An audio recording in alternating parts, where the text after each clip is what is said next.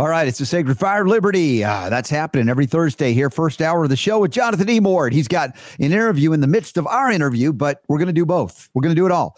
And there's some updates on Tim Kaine corruption. Oh, my gosh. Also, stunning enough, the CDC had crafted a letter about myocarditis related to the COVID injections, and they never sent it. Also, Supreme Court Chevron deference. We'll ask Jonathan Emord about that this hour as well. Then we've got to talk about some child trafficking issues at our southern border in hour two. Lots of questions of the day. The homeopathic hit of the day is in the ocean. We're going to bring it out for all of y'all. Iodine, no, maybe a little bit. Thyroid, yeah. Stick around. We got a lot of healing to go. Let's get Jonathan Emord in here as soon as possible. Go.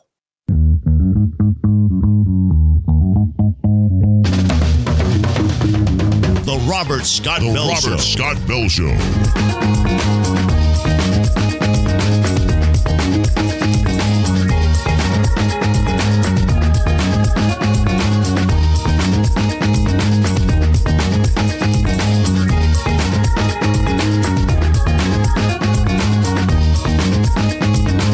Now, the voice of health, freedom, and liberty. Here's Robert Scott Bell. Well, let's get right to it. Jonathan Emord's going to be doing double duty with interviews out there as he's reaching all of Virginia and the rest of America with a message of health, freedom, and healing liberty that we bring to you every week with him.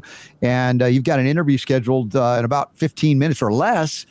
So squeezing in some stuff this hour, and then you'll be back with us by phone. Tim Kaine, corruption, they go together. Yeah, I mean, people don't think about this, but really, because he was part of the Clinton-Kaine campaign, he really was fully informed about the whole thing with Hillary Clinton's personal server and the transfer of secret information from her personal server from the State Department to her personal server, and the violation of the Espionage Act. He stood by her, of course, all the way through that corruption. And so he's got the taint of Hillary Clinton all over him. But in addition to that, Robert, he was the subject of an ethics probe for giving favors basically to his wife. And now we see it happening again. The ethics committee of the Senate warned him about that, and he did it all over again. Appears not to have taken heed. And he has ensured that benefits have flowed through to George Mason University to aid his wife, I think, in large measure. He's a corrupt guy. I mean, from the beginning of his career in running for mayor of Richmond, he's been backed by George Soros. At that time, 25 years ago, 22, 23 years ago, whatever, he received $50,000 for the local race that he ran in it for mayor of Richmond from George Soros. And he's been a buddy of George Soros ever since. He just a few years ago, he had an Instagram page on Alex Soros's Instagram page, shows a picture of Tim Kaine and Alex.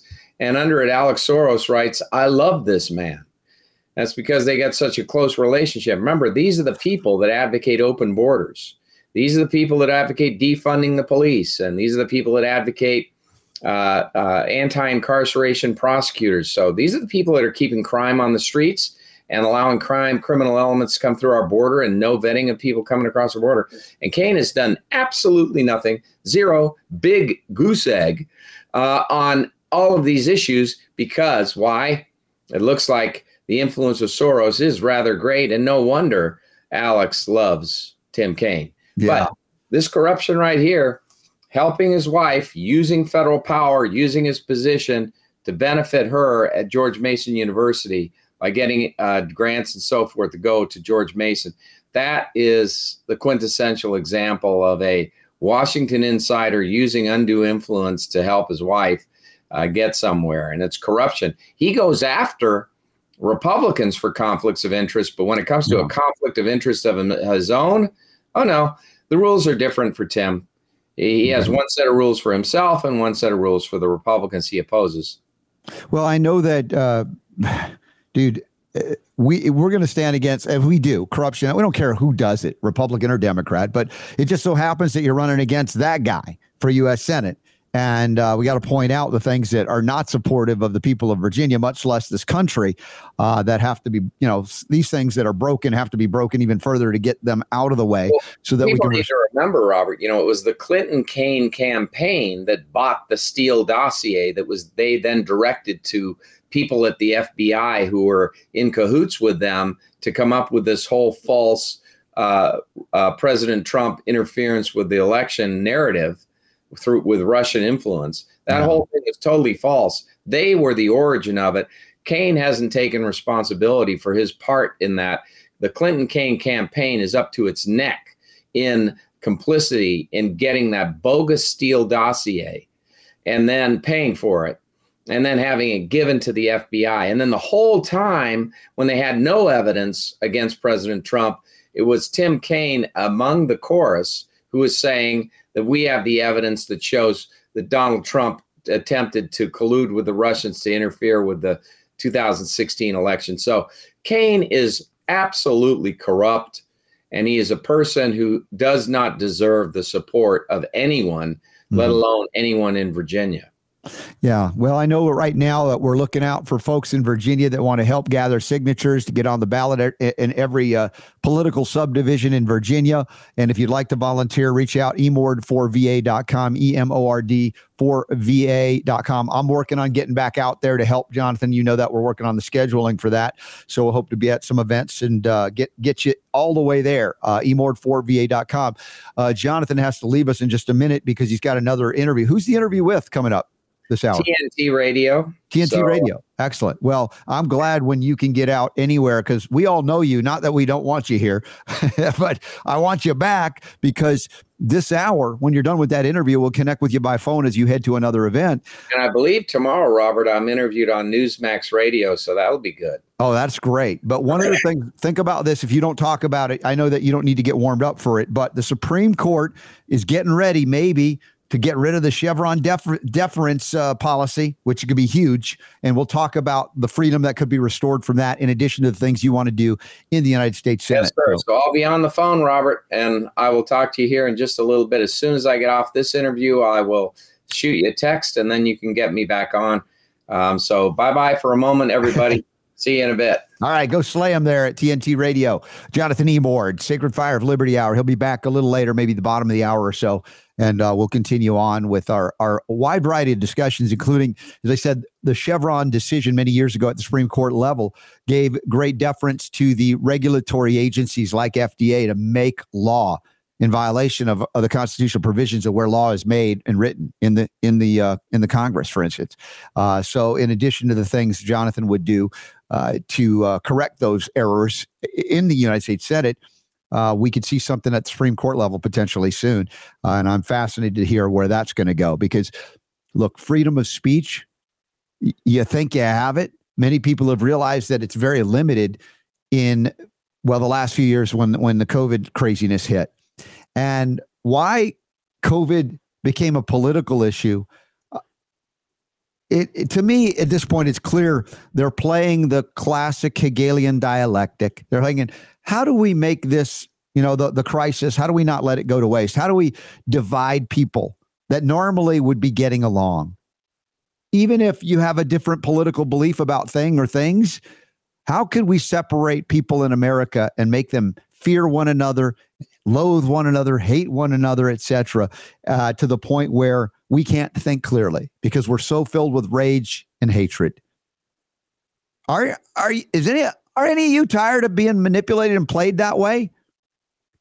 And when I say this doesn't mean we can't have distinct and genuine differences in political opinions and things, but by and large, you figured, we're all Americans. And we figure out, a way through this, we'll get along, and at least we find some common ground in, freedom of speech, maybe. But when you have people abandoning that principle because they don't like what you say, it's very short-sighted, dare I say it, naive. But again, this is what happens when you live in the emotional bandwidth that you have. You don't think clearly about what inevitably happens as the political winds shift, right? You like that you control the speech right now, for instance. It's like, I've got, I've got all those people that are anti-vaxxers. I've got them in a vice. We're banning them. We're deplatforming them, etc. And then what happens when the shift happens and then somebody else goes into government of a different political persuasion and they utilize the same tools you used against them against you? Then suddenly it's out of bounds. It's not good. Where is the recognition, historically or otherwise, that we limit the government's power so that there's a wide variety and even a diaspora of opinion? In other words, we're not all to be monolithically aligned in everything, except I think fundamental principles. That is, freedom of speech, freedom of religion, right? These kind of things that we can go about our lives as Americans, as long as we're violating the rights of nobody in the process, and we can pretty much do and believe what we want. Isn't that kind of cool? Don't you like that? I like that. But we've degraded through fear, porn, pop propaganda to the point where we don't, as a nation, as a people, appreciate freedom of speech anymore. In fact, we really like that corporations, whether they're overtly or covertly in collusion with government that has been captured by pharmaceutical interest, we're like cheerleading silently. I mean, I say we here, probably not here. I think you guys and gals in the Robert Scott Bell Show audience are not like into that. Maybe you were at one point, you switched around and realized, oh my gosh, I realize now the First Amendment is about defending the speech that I don't like, because who needs to defend speech everybody likes? And so we're at that, again, that moment in time as we're hitting the political year, 2024, where a lot of votes are on the line. And even as I don't perceive that voting is the answer to everything, but I also don't say, well, it doesn't matter at all. As I say, if Jonathan Emord were to get in the U.S. Senate, would it matter? Well, it doesn't change everything. But do we not all have a sphere of influence in our lives where we can impact the lives of others, hopefully positively, through aligning with principles that defend the freedom, bodily autonomy? How about that? Since when did we abandon the idea that we should have a right to decide what goes into our body and not allow a government agency that has been captured by a pharmaceutical firm that benefits and profits by injecting you with things that you don't want? We clearly don't want. Some of this, I feel like it's so remedial. It's like, how did we lose our way? Except that we probably got a little bit lazy. Things came too easy. We have all the distractions in the world. Most of us don't go hungry. You could struggle to buy the kind of food that you'd like. But I mean, for the most part, you got a roof over your head, most of us. Again, it's not to say everybody's in great shape, but the reality is in this country, we've had it pretty good. When you see poverty in the United States of America, historically, in recent times, these are people with TVs and cell phones and maybe even cars and things. And yeah, they're not doing so well. But my gosh, look at poverty if you visit around the world, whether you go to India or Africa or other places, and you recognize the people who are in poverty in America, it's quite a different experience than other places around the world where you are looking to eat scraps of anything. I have traveled around the world. I've had the great fortune of being invited to places around the world. Also, I've traveled for church-related functions as well, if you can call it that. Yes. And witnessing some things that I would have never been exposed to other than reading about in a newspaper or maybe you read a book about these things where you've seen it firsthand. If you've been to countries where those that are impoverished are like, man, nothing like those that are considered this in a similar situation in the States. And so we get very, let's say, disconnected from harsh realities on planet Earth, really harsh realities. We've also, in America, the United States, because North America is somewhat isolated, been largely buffered, if you will, from overt warfare on our shores for a long time, since, War of 1812, different things like that. I mean, you go back historically, there hasn't been a lot of overt war in the United States, although we would describe the wars that are being conducted in the United States are conducted on us by the government, like the drug war. Now, whether you like certain drugs or not, you want to, again, the war on drugs has diminished the freedom of the people, their ability to be, secure. And this doesn't mean I endorse everybody should be on whatever drug they want. That's not my perspective either. But the war on something ends up bringing more of that about. Think about the Great Society coming through Lyndon Baines Johnson, the war on poverty. Has it solved poverty? How about the war on cancer in Nixon's years, early 70s particularly, that declaration? Has it solved cancer? No, I mean, you might argue, hey, they threw trillions of dollars now at this thing, and there's as much cancer or more in young people than ever before. How's that working out? Now, those of us who know how to address things like cancer, because we understand the causal connections between toxic burdens, endocrine disrupting compounds. Right now, we know the xenoestrogens from plasticizers or the nanoparticles of plastic, and the relationship to all kinds of aberrant cellular metabolism. See, here's where we could align with, those that seem to have a wide division. People who are environmentalists and people who are conservatives that they claim, oh, you don't care about the environment. I've tried to argue that, no, I mean, if you're really conservative, you do want to conserve the environment. You just have a different way of going about it versus, a totalitarian centralized bureaucracy control versus free market initiatives. Even Bobby Kennedy, who has a history, again, in the Democrat Party with his family through the 20th century, has acknowledged there's been a massive failure in protecting the environment by strengthening government bureaucracies because of regulatory capture.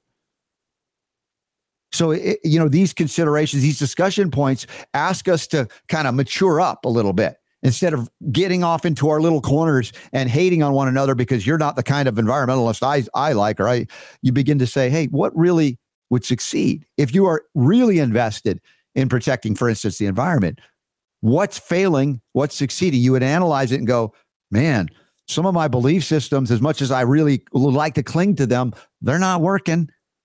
If I really care more about the environment than my political ideology, might I expand? And I give props to Bobby Kennedy for going, well, yeah, it isn't as simple as going, give the EPA all the power in the world, because we find out that they're captured by the polluters. And once again, if you, as Ron Paul had said years ago, and many others that understand this really well, the most efficient way to defend the environment is to defend private property rights. Now, I realize if we go back historically to various cultures, like if we go into what we call Native Americans or Indians, they might not believe the same thing about property. Like, how do you own parts of the earth? I get that. There are philosophical discussions and even spiritual discussions about that. But when you have private property, it's in the interest of whoever is owning or controlling it to protect it, to utilize it so it's not wasted, it's not becoming uninhabitable, and in the case of somebody adjacent to that piece of property, that other person has a desire to keep their property clean and not polluted. And if the other person that has the other property pollutes on you and it affects you, you now have an action against them for violating your rights, as opposed to the government then going, you know what, we're going to protect the polluters against the people who are claiming they're being polluted on. I know this is not easy because it's not a superficial discussion of environmentalism, for instance. But if we want to change and transform and be more honoring of what we say are natural resources, it's best to be invested in outcomes, be invested in the land itself, and also to realize that you're liable should you harm somebody else and their property. And by the way, the ultimate private property is not necessarily land, but it's your own body. It's that bodily autonomy issue. We come back to that fundamental freedom. How do we defend that? And why is it that has become so divisive where left and right aren't seeing eye to eye on bodily autonomy? My body, my choice. Anybody ever heard that? And then we saw that under the campaign to inject mRNA into everybody. And you think the people that were into bodily autonomy for certain things would be like, yeah, I embrace it everywhere. But no, it's only about this. And it's true, there are aspects of that on the other side of the political fence due to belief systems. And then we come to a federal one-size-fits-all scenario, not really designed to do that constitutionally. If we look at the beauty and the wisdom of the founders, it was, we don't want the centralized bureaucracy dictating to everybody other than basic things that have been basically enumerated within the Constitution for it to do. Otherwise, the states are the kind of proving ground, the experimental ground for freedom. You get to try things out, see what works, see what doesn't. And so when we come into the issue, the divisive issue, for instance, of abortion, it has always been a state level issue to decide, when does life begin, and there'll always be disagreement about that. But because of that, there's always going to be some states, despite what everybody that believes one thing about it wants to eliminate it, there's always going to be some states that are going to go, no, we don't buy that. And in fact, we talked about that in Virginia, how there was a big push to eliminate abortion to a great degree, and it lost. And, a significant part of the electorate didn't like it. Significant part of the electorate did like it. But honoring at that point and working to advocate for your belief system, that's one thing. But the autonomy within each state, you'll find some states will, some states won't. And then you're gravitating toward, I guess, what I call your state of consciousness, finding places that are more aligned with your belief system. And there's nothing wrong with that. And we talk about being a tribal species, the human species. The question is it in the best interest of the tribe to declare war on other tribes and be constantly at a state of war, or will that diminish our ability to survive, much less thrive? And I think it's pretty obvious. And when left alone without third-party competing interests from above manipulating us through Hegelian dialectic, emotional pleas and anger and hate-inducing dialectics, if you will, outside of those things, you find out that even if you're part of one tribe, that tribe, the people in it are way better off when they're getting along with the other tribe, even if you have disagreements, as opposed to open warfare, declared warfare, seeding rage and hatred. I mean, is this part of the teachings of whatever religious belief or spiritual belief that you have? You are set down here on earth to be angry and hate people and declare war on them. Do you think that might be a manipulation from what some people call Lucifer, the adversary? Think about that. Can we step up and see through that instead of falling prey to the manipulation that's so easy, seemingly so easy, because they know the button to press. They press this button and suddenly you were aware one moment. Now you're like, oh, I'm angry. What is going on here? And you're looking, it's like, who did that? What did that? And then consider the invisible technologies out there that are probably contributing to the angst and the anger from time to time, the agitation, the aggravation, all the advances in technology done irresponsibly, without acknowledging adverse consequences, for instance, of a 5G tower outside of a school or anywhere for that matter. As much as it's brought convenience and the free flow of a lot of information that has been beneficial, is there a downside? Arguably, yes, there is. But the industry that profits from it doesn't want to consider that because they might have to take responsibility for injury and damage. And we've seen this most overtly with the pharmaceutical industry and their so-called vaccines. But just like the tobacco industry decades ago. And now, of course, we talk about the telecommunications industry being rife with suppressing information about the harm that could be, just turn the juice up and you're suddenly seeing people become angry, right? So there's invisible forces as well that are designed to divide us, to keep us from recognizing as Americans, we could come together even in disagreement and go, you know what? We want to defend something in common. We believe in the freedom of speech, freedom of religion, right? The freedom not to be, violated by government or anybody, that kind of thing. I think it's pretty basic. It's like amazing how far we've strayed from that, especially again, when you get to election year stuff, it's just too easy to play, the one side against the other. And then, it's my team against yours. And that's where a lot of people, many of you in this audience too, probably acknowledge like, you know what? I don't like to play that, even though, look, I like and respect immensely, as you know, my good friend, one of my best friends in this lifetime, Jonathan Emord, because of my relationship with him and my knowledge of him as a man of integrity, someone who really believes in the Constitution and who defends people with whom he disagrees. He does. Wow, isn't that amazing? That's pretty mature spiritually and constitutionally, that you don't see him going in to the U.S. Senate so he can take revenge on people he disagrees with. No. It's like, what is the role of the federal government? Well, let's look at the Constitution. It pretty much says it. Let's correct the wrongs. Let's do that. That's good.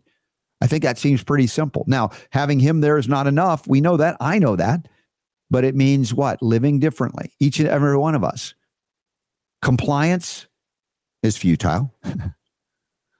Non-compliance or disobedience to unconstitutional government prohibitions or mandates, that is, I believe, a calling of a higher order. say no, nullify, disobey that which is unconstitutional, that which is not supported by the founding documents that really support what? Not one party over another necessarily, but a form of government that limits the actions of government against our fundamental freedoms that are granted to us, our rights from a far higher power, whether you call it God or something else, whatever your belief system is. So as we talk about from time to time, politics, that we get, once a week, a little bit more over in that with Jonathan Emord on the Sacred Fire of Liberty Hour, it really is, I believe it so wholeheartedly, is invested in the principles that defend our individual liberties, our freedoms. And in some ways, unfortunately, it lends itself to an easy, I don't like that group, I don't like this group, I love this group, I love this group. And so there's always going to be some folks that tune in and go, I can't believe he said that. This is why I don't do this every day. We don't dive headlong directly into some of these issues every day because they tend to be more divisive than helpful. But it doesn't mean I'm ever going to abandon my bodily autonomy in defending my family from invasion of anything. And then we look at some other controversial issues that shouldn't be so controversial about a nation. A nation under the law of nations has to have a border and has to have some level of border control. What other country do you know of you can point out is going, yeah, come on in, everybody. We don't care who you are. It doesn't matter. So you got people coming into America right now that have no knowledge and no investment in the fundamental principles that I think bring more alignment than discord in America to Americans. A love of freedom, if we have it. Now, I've been a stickler about, I mentioned the word democracy. It's nowhere mentioned in the founding documents as a form of government we're supposed to have. And you have candidates on both sides of the political equation or persuasion saying, yep, democracy. I'm like, look, especially if you're a lawyer, you got to understand in the court, if you use a word, you better know its definition within that framework, or else you're going to be, at a loss, or you're going to lose. And why democracy is not an ideal form of government in its purest forms. It's not to say there aren't good things about voting or having a representative, perhaps if it's in a working scenario or system. It's not to have a representative that would rule over you or lord over you like previous forms of governments, monarchies, etc. But it's one that would be working within the binds or the confines of the Constitution. I know it's a big ask. But democracy at its purest form, this is really just for new people. You guys bear with me for the old folks. You guys have been here you're not necessarily old, but you've been here a while. To oncologists, because in the healthcare realm, I talk about health and healing and health freedom. To allopathic oncologists, you know what they do. If you have a diagnosis of cancer and you go to an allopathically trained oncologist, what are your options according to them? So if we want to have, let's vote on what we should do for you, what should be available for you. Let's say you've been a long-time listener and viewer of the Robert Scott Bell Show, and you tend to gravitate more toward holistic medicine, homeopathic medicine, herbal medicine, detoxification techniques, or maybe even integrative allopathic IV technologies or therapies, which your oncologist is largely not going to do based on his or her training and or restrictions under the license where they're controlled by licensure. And so if you have a pure form of democracy, you go, hey, if we're a democracy, it's all about freedom. Let's take a vote on it. But you have the majority or a supermajority that believe in allopathic oncology. And so you want to vote on what kind of treatment you get. And hey, look, there happens to be one homeopath in that group, if it could be 2 versus 1, or it could be 100 versus 1, whatever it is, voting on, hey, what shall we do for your cancer therapy? The homeopath votes, hey, how about organic food, detoxification? Here's some remedies to support your liver. We even have some SAR codes that are made from cancer or diseased tissue. We can apply homeopathically to alert your immune system. It's like, that's voted out immediately. You're hosed, you're screwed. Now, interestingly enough, some of the story or lineage here, if we go back to Jonathan Emord, he wrote the Access to Medical Treatment Act when Ron Paul was in the legislature as a House of Representatives. And he wrote that year after year. It never went anywhere. And then Rand Paul went into the Senate, his son.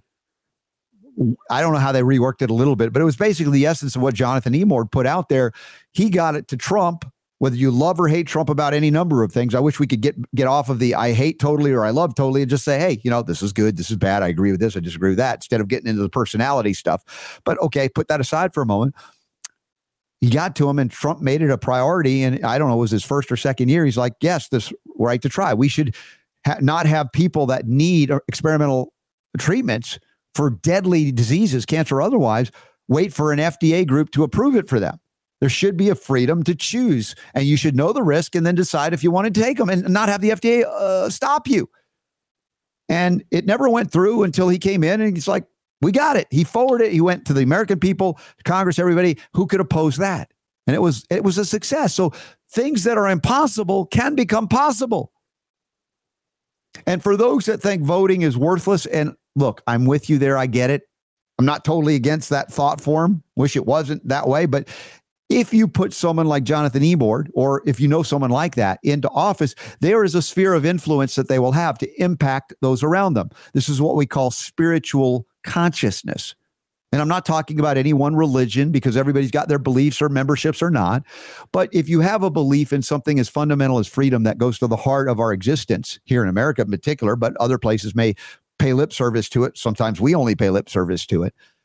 You'll find that just as you found in your own sphere of influence, have you ever interacted with someone with whom you disagreed and their perspective as they related to you caused you to change your view a little bit or a lot, or the other way around? Have you ever been in that situation where that person that disagreed with you, you were able to connect with them in a way that they received information and said, oh, well, I didn't have that perspective. And then they changed their view. So, this is where we get into the absolutes of some people that are like, yeah, voting is worthless. It's nothing. So like, and again, I get it, but it's maybe, I don't know if it's ignorant or if it's just an emotional place or space right now where you think it's all futile and we're all doomed. I don't want to live that way. And I know probably you guys don't either, but there are many people that have that belief. And then, so they would condemn anybody who participates in the system at all. But in life, we have a series of choices to make at every moment. And one of those is to engage some of us. And Jonathan has taken that call to run for office at any level that could be. I'm not interested in that personally. But would I like to see him there? Would I like to see his sphere of influence be expanded into an area where it needs a little bit of constitutional goodness brought into it? Yeah. Are we arguably better or worse for that? I think we're better. Does it change everything? No. But to say that if someone participates, they're just wasting their time, energy, and effort, I guess you could make an argument for that at any point in time. But is that really supportive of life on planet Earth and the various beliefs that exist out there simultaneous to your beliefs that might not be identical to them? So I ask, as I had a great conversation with Leslie last week in our Sunday conversations, enjoy and respect. If you don't have to stamp of approval everybody who you disagree with, that's not what I'm saying. But recognize there's a wide diversity of experiences on planet Earth. There are various states of consciousness that exist within one country, much less one community or one family. Do you love your kids even if they live differently than you would like them to live, or do you abandon them? What is taught? If you get into a Christ-like view, I don't know that the idea of shunning someone with whom you disagree is really what we're asked to do. I do recognize that if somebody is abusing you and won't stop, that there is definitely a righteous action on your part to go, you know what, I'm cutting you off. I can't interact this way because it's just pure abuse at this point. And you're right in doing so. It doesn't mean you have to do it in hatred. You can still love them and pray, etc. But I'm asking again, could we appeal to a higher state of consciousness, a mature state of consciousness that recognizes, yep, there are people that'll screw up. In fact, I've screwed up many times in my life. Can I have a little compassion? Maybe I don't know why they're that way. Maybe I would engage in finding out what happened in their life. Tell me about a little bit. Why do you believe what you believe? That's why I like doing those Sunday conversations. And sometimes they seep into our weekday show as well. Why do you believe what you believe? We do really well to engage with people that we have disagreements, to ask them, not necessarily what they believe, but what was their experience that led them to where they are today? And you may find you have a lot more in common with them. And then the compassion you didn't feel moments before, you might feel. Great love and appreciation for the diversity of the human experience. Again, where do I draw the line?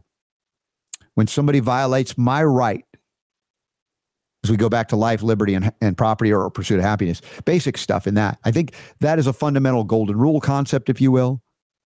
Here's the line you don't cross. You don't take away my ability to make choices about my life, my freedom, as long as I'm not violating yours.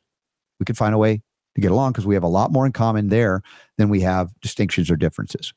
So if somebody is advocating to violate your right to life, liberty, property, okay, there is a clear opposition standpoint where you can't ignore that. And sometimes you can't persuade them even intellectually. And those are challenging times for all of us. That could happen within our communities, within our families, et cetera. But again, the higher, if you will, response could be very subtle and quiet, prayerful, contemplative, meditative, is to give unconditional love. And just, ask, if you will, that you be enlightened so that you can see through or past what's occurring there, deeper into why something may be occurring. I know it's asking a lot, but I ask a lot of myself in that regard.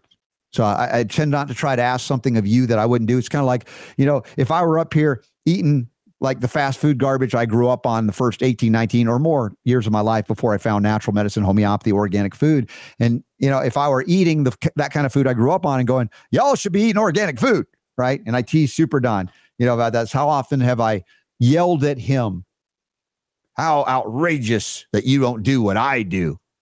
It'd be worse if I did that. Not that it's good that I would ever do that, but if I did it, especially if I wasn't doing that, which I tell you, you must do that. Right? How have my children grown up to honor, I think a key principle in health, to eat cleaner foods, because that's all we ever did. It wasn't like we did it on the weekends and the weekday, or vice versa. There weren't exceptions. When you find there's an exception to a rule you have, the kids will see the exception as the rule. Do as I do, not as I say, if I'm not doing it. And that's not to tell you to do it. It's like, hey, if you find out, hey, that dude's doing pretty well, what's he doing? How did I learn to do what I did? That dude, who was way older than me, was doing a lot better than me in my 20s, and he was on death's door in his 40s. And I thought, oh, I think he's doing something that I could benefit by. What is that? And I said, can I learn from you? Tell me, teach me. And I could get all of that out so that I can help myself. Yes, selfishly initially. But really, there was always a strong desire in me to say, hey, if I can do it, if I can get well, man, maybe other people can too, that are as bad or worse off than me. And so, a big part of what drives me on this show is the excitement I get knowing that people who may be suffering in ignorance, didn't know like I didn't know, have the capacity to achieve miracles. And I say miracles change state of consciousness, really. Because that could be a miracle. He's like, that guy will never change. And he changes. That gal will never change. And she changes. It's like, there are a lot of people invested in that person will never change. Look, granted, there's a lot of track record in history of some people you think, some people do die and they don't change. But there are cases, and that's where I like to focus, of people that hit that wall and they decide, I can no longer do what I've always done and expect a different result. And so I like to get out of the way and allow folks to make the changes where if I believe, oh, they'll never change, a tiger never changes its stripes. What about a human being? Can change, can choose, and choice. And that agency, isn't that the gift besides life that is one of the greatest, if not the greatest? That we can choose to do better, to be better when we learn, when we maybe suffer enough. Sometimes it takes that suffering. It did for me. Sometimes, though, you can also look at other people suffering and go, you know what? I don't want that to be mine. What did they do that resulted in that? I'm going to make sure I don't do that. And in those cases, you're doing something I think that is greatly, again, spiritually mature. You're recognizing a cause and effect in something or someone else and realizing that applies to you too. And you're like, if I engage in that, I could end up in that circumstance. I'm not going to need that experience to learn the hard way to not do that. That's not to say I've never been so stubborn that I had to have it the hard way to figure it out. But there are a lot of times where in my young life, I look at this, my example is my sister. She has, same family, couple of years younger than me, completely different view of the world. And I was frustrated and angry about that. I'm like, I wanted to protect her as a child to not do the things I did that obviously were wrong or would hurt me or hurt her. I'm like, oh, don't do that. This will happen. But she insisted to do it. But every time I interfered, even in a physical way, you can't, I'm not going to let you do that. It ended up blowing back on me where I ended up getting hurt in the same way or in a similar way that would, to me, it was God's messaging to me to say, freedom. You believe in freedom. You say you believe in freedom. This doesn't mean letting a small child run into a traffic jam and getting run over. But as we mature and become more adult-like, that if you prohibit people from experiencing things are not right or good, that you are violating their fundamental freedom. Therefore, you take on a debt as well. This is, at a higher level, as we talk about what I call spiritual laws or principles, this is the dilemma of the healer. Someone who genuinely is invested in healing and may have the capacity and figured out the ability of how to take away suffering, whether it be laying on of hands or some other technique. One of the risks of doing that is if you don't know how to transmute that energy or whatever that experience is from somebody into the ethers, into the spirit, into the God realms, that you then take on that debt or burden and you end up suffering with the very similar same symptoms that you took away from them. And you may have taken it away before they were ready to have it taken away, even though they pleaded, begged, I want this gone. I don't like to see people suffer, but I've recognized too that there's a purpose in it. There's a great purpose in it. And in my life, that purpose drove me to do what I do today, to be who I am. And if somebody takes it away, it's much like, an emperor moth trying to get out of the chrysalis. And you want to help it as it's struggling mightily to break free of it. You just put a little cut in the slit in there and it comes out and the wing is not strong enough. It can never fly and it perishes. There is a reality there that it's hard to see from a limited state of consciousness. If we get more into a spiritual outlook, a mature outlook, and recognize that everything has its purpose and place. We might not like it, but there's a design so that we could choose. Choose what? Choose God, choose love, choose freedom, choose to help instead of harm. Those things come with maturity, and we can easily be manipulated back into immaturity through pressing the right or the wrong button. And that's the point of where we're going, I guess, in the selection cycle. Are we going to fall prey to the hate mongering, the distinction? And there are distinctions in terms of people who believe in your fundamental freedom and want to defend it, and those who don't, who want to take your freedom away. As I talked about it, for me, it's a spiritual issue fundamentally. Yes, it can manifest politically in many ways as well. But that's where I try to get it beyond just easy right, left, or, name the D or the R. What principles do you live by? And are you an example of those principles for your children and their children or your community? Or are you living in hypocrisy? It's not a comfortable place to be when you get there. It's like, oh, but you can go into further states of dissonance by taking FDA-approved drugs that, knock you out of any consciousness, if you will, removing you from cause and effect. And that's also a choice, interestingly enough. And people are always going to make that choice too. We may never be able to prevent it totally, but that doesn't mean I don't strive, and probably you don't strive to make things better, to try to do better, to be better, etc. And for me, that's what inspires me about all of y'all in this audience. That you're here at all inspires me is that, maybe be open to some of these things, or maybe you're well beyond me. And that's cool too. I love hearing from you in that regard. And having said that, please say hello in the chat room. Where are you listening from? What you got? And we'll get there as well to this hour next, or the bonus round as we carry on in the Robert Scott Bell Show. Now, we've got some upcoming events I want to share with you, including the Health Freedom Expo virtual, where Jonathan Emord's participating in that. Many of my friends are, Brian Artis and others. Virtual, everything that we did in Chicago in October will be available in February 17th and 18th. And it's on the Hoover app. You'll have 3 months to watch everything. There'll be some new presentations presented as well. And again, $35 is nothing. Check it out, trinityhealthfreedomexpo.com. Access it, and you will be benefited by that. Now, there are other things in the upcoming events tab at robertscottbell.com. We've added at least one new thing, but let's start with the Friday event. This Friday event coming up. and that is the key to elite performance, the oxygen connection. And we're going to be doing that with John and Jason Hewlett, as well as Keith Clearwater, PGA, professional golfer, champion guy, amazing guy. We'll talk about that Friday. It's absolutely free. 4 o'clock Pacific, 7 o'clock Eastern. Sign up, even if you can't attend live. That way you can access the replay. And that's after the show on Friday. We have a 5-day plant-based challenge coming up that we've put out there starting January 29th on my mom's birthday. And that's the Plant-Based Beginners Boot Camp. For those of you who want to learn more about how to do that.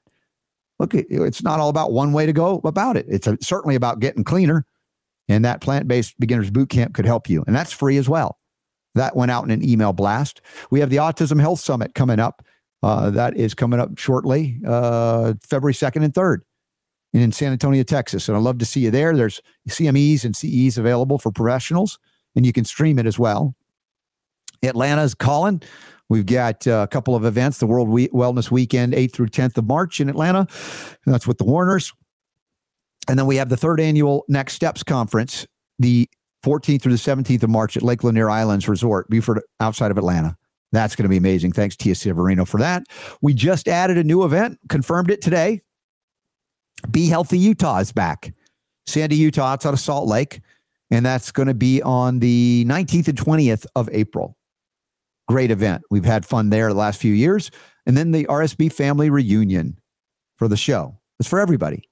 And Sherry Neal, Scott Scherner, Leslie, of course, hosting. A lot of great folks are going to be with us 14th through 16th. That's the same time as the Red Pill Expo. And then there'll be more added in the coming weeks and months. So stay connected by becoming newsletter subscribers for free. Text RSB to 66866, 66866. If you send RSB in the text field to that number, 66866, you'll be prompted to enter your email address, and you'll be part of that. We'll keep you informed on all kinds of good things.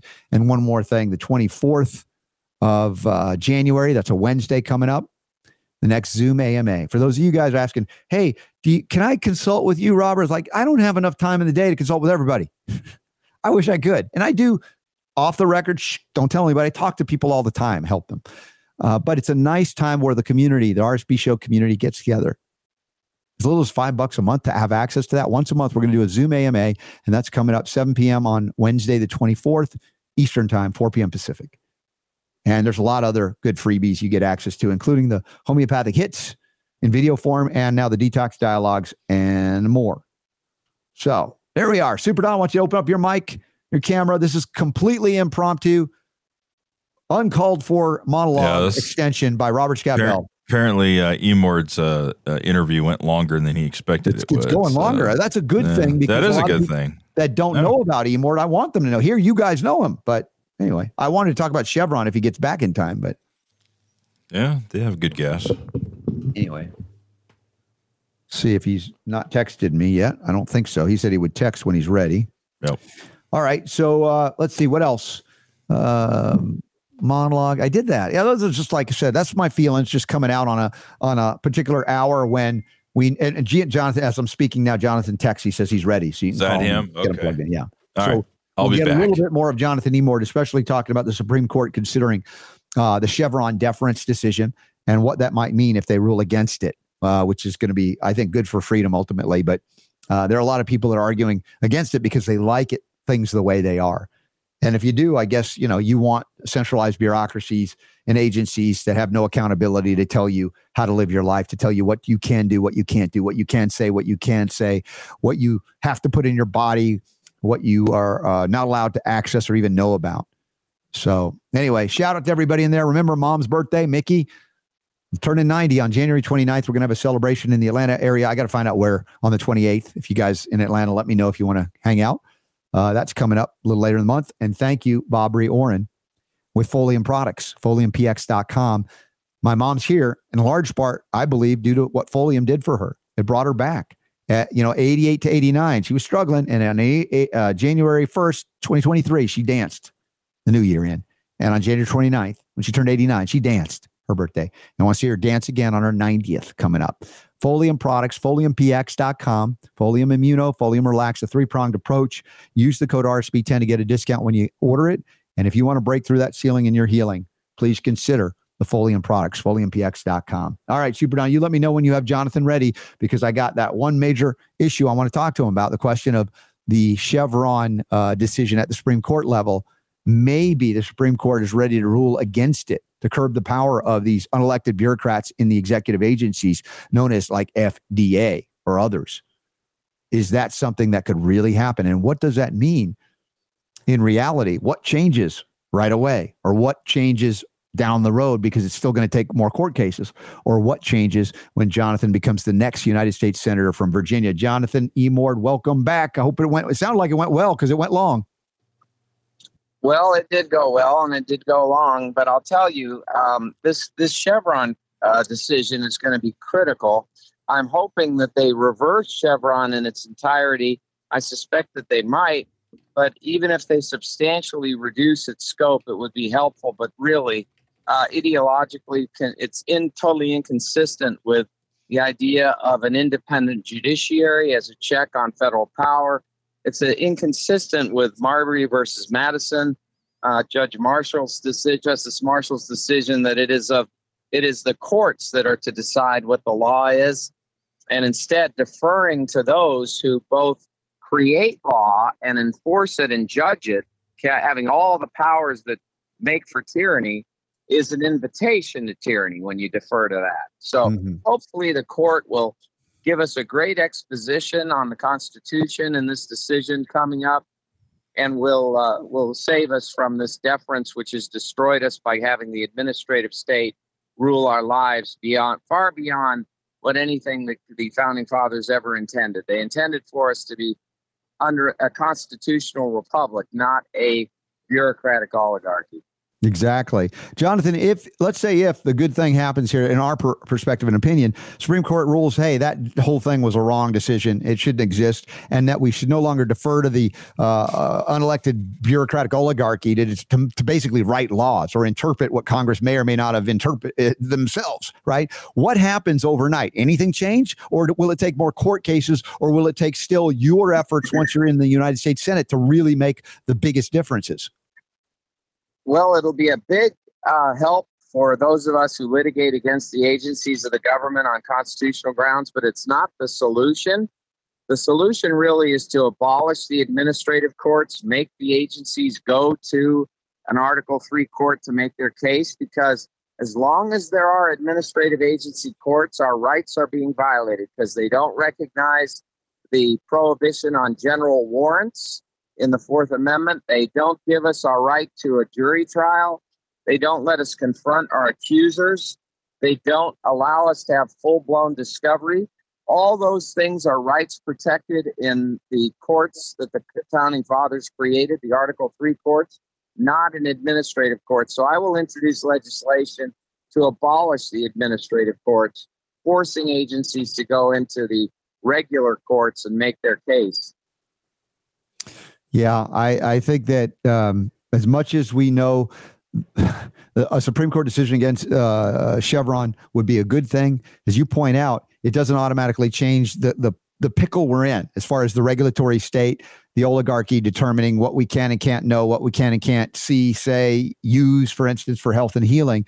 And it takes a lot more than that. I also, want to add into the mix, I still long for one state nullifying the feds at the level that, clearly they don't have the constitutional authority to do it, whether the Supreme Court gets it right or not. It says we're going to be a health freedom state. We are going to allow for the free market to decide what, people want to utilize for their health care, and thumb their nose and go, FDA, you don't belong here. And it's inappropriate what you're doing and unconstitutional. Well, as you know, I wrote the Access to Medical Treatment Act, which was designed to get the FDA out of the business of denying terminally ill patients access to experimental drugs. And that thing it languished for 20 years until Donald Trump, in the form of the Right to Try Act, passed it into law by, with insisting on Congress to pass it into law. Then he signed it. And what a great achievement that was. But yes, we need a lot more of that and a lot less federal government and oversight. We need to get the international organizations like World Health Organization out of the business of dominating our medical system. They want to do it. The Biden administration wants them to do it, and so does my opponent, Tim Kaine. It's time for free market in medicine, and it's time for patient-centric medicine to get back again, where patients decide what's in their own best interest and bureaucrats don't. How is it? I mean, what is it happening? You in the United States Senate, what kind of, I mean, you don't need a lot of advisors because you know more than most people would about the Constitution. But as far as support staff, I mean, what is involved in that when you go into the United States Senate? That's a big deal in terms of working on things that you've done on your own. Now you have a whole team, I guess, that could help you. Well, that's right. I mean, it's a situation where you are of necessity have to have a whole host of people doing work for you. But the difference in my case is that I know exactly how to draft legislation. I know how to amend legislation. And I know how to argue in persuasively for legal changes because I understand them. And the big problem that we have is we have a lot of really unqualified people in Congress who don't know enough to be able to actually draft the legislation we need. And they don't really have a background sufficient to understand the framers' intent or the limitations on power that were intended by the Founding Fathers. It's really pathetic. So they really do need a constitutional conscience, and I hope to be that. And I hope to add to the situation in the Congress where we have leadership that directs people on how to save the country and restore the republic. And I think I can do that. Well, I'm certain that you can. I know what you're up against and you know what you're up against, but it's not that we want to focus on the opposition. We want to focus on the positives involved in restoring constitutional governments and restraining and limiting the role of government in our lives. And, a big part of that is what we've talked about for years, what you've written about in many books for years, this rise of the unelected bureaucracy, the oligarchy, the regulatory state, for instance, and how it has violated so much of our fundamental freedoms, where we've declined from a Republican form of government into a progressive era collectivist viewpoint that individuals don't matter. They don't have rights except by membership in certain select favored groups. Yeah, this groupthink is communism. This whole idea of categorizing people based on characteristics and not treating them as individuals is our ruin. This has never been the ideal of American liberty. Thomas Jefferson gave us that ideal, and it really is the most beautiful definition of liberty and indispensable to American protection of our rights. And that is that rightful liberty is unobstructed action according to will within limits drawn around us by the equal rights of others. I did not say within the limits of the law, said Jefferson. Rather, he said, I did not say within the limits of the law, because the law is often but the tyrant's will, and always so when it violates the rights of an individual. You see, individual rights is where it's at if you believe in freedom. This whole idea of collective rights is a bunch of bunk. There is no such thing. We are each individuals. We are each entitled uniquely to the protection of the laws and to the equal application of the law to us based on our conduct so that we're not discriminated against. And this indeed is the foundation of American liberty and American justice. And they're working, this administration, Tim Kaine, they're working to destroy that foundation and replace it with collectivism, which is really communism. They believe in controlling outcomes, and they don't believe in meritocracy. They believe that individuals should be treated based on what group they're affiliated with, rather than having equal justice under law. And we cannot survive as a republic or a people who are free if their system takes hold and is not overruled and overthrown in the next few years. Yeah. Well, that's why I want to see you there among many reasons, even though I kind of, would rather not have you there because I won't see as much. But regardless, I think the benefit that to this country, to people of Virginia itself, would be terrific and actually a net positive, a wonderful thing to happen. As I talked about while you were on the other show, a sphere of influence that we each have in our lives, and we can enter certain arenas and areas and have a positive, uplifting effect. And one in this case that would bring the Constitution back to the fore, which we desperately need, or else. I don't like the future without it, knowing what we know of the history of tyrannical governance on this planet. So, Jonathan, where are you headed to next as we're wrapping up here? I know you're on your way to another event.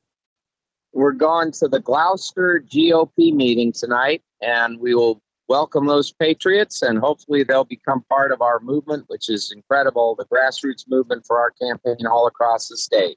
It's an amazing thing to behold, Robert. You'll be seeing it firsthand pretty soon, my friend. Looking forward to it, my brother. Thank you, and love to you, your wife, and your kids. And we'll stay in touch until the next Sacred Fire of Liberty episode on the Robert Scott Bell Show. Sounds good. All right. That's Jonathan Emord. Check it out, emord4va.com. If you'd like to volunteer, get the signatures needed in the state of Virginia or Commonwealth, please reach out to Jonathan at emord4va.com, emord4va.com. Hour 2, we've got some questions of the day, comments of the day. We also have scheduled Anthony Aguero. Hopefully he shows up. He's doing some great work in Texas regarding the child trafficking issue at the borders. So we'll plan to cover that as well. Also, is it possible that Moderna, for instance, has conspired with and without government agencies to suppress speech, to work against what they call misinformation, which in fact is what they're promoting from their own perspective on their own products?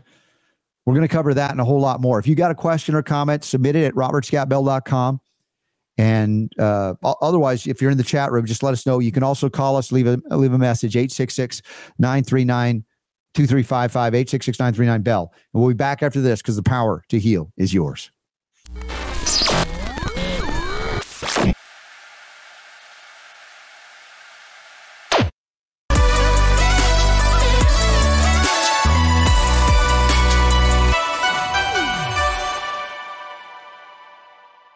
All right, cranking it up for health, freedom, and healing liberty. The Robert Scott Bell Show on 2 hours a day, 6 days a week. Well, then some, because we get the bonus round pretty much all often. And Sundays we do a special hour on conversation. Just having a nice conversation with folks we want to learn about. And if you have suggestions for a Sunday conversation, or if you want to be that Sunday conversation, let us know. I'm interested. I'm intrigued. Just submit it at robertscottbell.com or make a note in the chat room right now if you're in there, as well as you can leave us a message at 866-939-2355, 866-939-BELL. Once again, reminder about the great products at Nutritional Frontiers, including their certified organic U.S.-grown hemp CBD. You just heard about it. RSB 15 gets you 15% off. You can also go to nutritionalfrontiers.com, and you can get access to a lot of great information, a lot of great formulas, many of which I use on a regular basis, including the NR-DMG, the lozenges, or the liquid form of the DMG to counteract glyphosate exposure, and a lot more, as well as my favorite, super creatine. Getting back in the gym, kicking some, you know what? It's been amazing. It only took me like 2 or 3 days back in the gym in a row where I'm suddenly like, oh, man, now it's hard for me to get up to that yellow level again, right? I'm teasing about being bummed about it, but I target each time I go in what they call 60 pulse points. And that means you have to be up in that higher range of heart rate, and talk about getting the rate up so you're working hard, right? But it's harder and harder to get to that work hard because the efficiency with which the blood is pumping, the oxygen is happening thanks to the nitric oxide production from Cardio Miracle, as well as in this case, the super creatine from Nutritional Frontiers. Again, by the way, RSB 15 to get discount there. That didn't take long to get back to it. Just amazing to me how amazing this is, even though I know it's amazing. We have an elite health athletic performance training webinar, if you will. It's just like an hour long or shorter. It won't be long, but we'll go into the heart of, no pun intended, the matter when it comes to fitness and hitting elite levels of fitness. And that's happening Friday after the show. That'll be the 19th, that's tomorrow, of January, 7 p.m. Eastern, 4 p.m. Pacific. And you can sign up. The banner's there. I think Super Don, you have it accessible, easy for people to see it. Just click on it. And even if you can't attend the webinar live, you can actually see the replay if you actually sign up for it. So register, click that registration button. I'll be doing that with, we got Keith Clearwater, professional golfer from PGA champion, and John and Jason Hewlett, which is kind of cool. It's very cool, in fact, the key to elite performance. So hopefully you'll join us on that one. What else we got going on here, Super Don, as we're hitting hour 2? I know we got that story I was teasing about Moderna, which is pretty interesting, but. Yes. I don't know. Well, I know that we have an hour 2 guest schedule, but we haven't heard from. We do. I'm not sure whether he's going to show up or not. I hope he does. Yeah. If he doesn't, we've got, if he doesn't, we have got actually the CDC myocarditis story that we never got to in hour 1 with Jonathan. Oh, that's true. That kind of goes along, I believe, with the Moderna story. So I don't mind bringing it into the mix right now. It's a really important one. It's a kind of it's a shocker, but not a shocker. I mean, I guess the shock to me is not that they didn't send out the warning on myocarditis and the COVID injections, but the fact that they actually had knowledge of it and they had a warning perhaps ready to go out.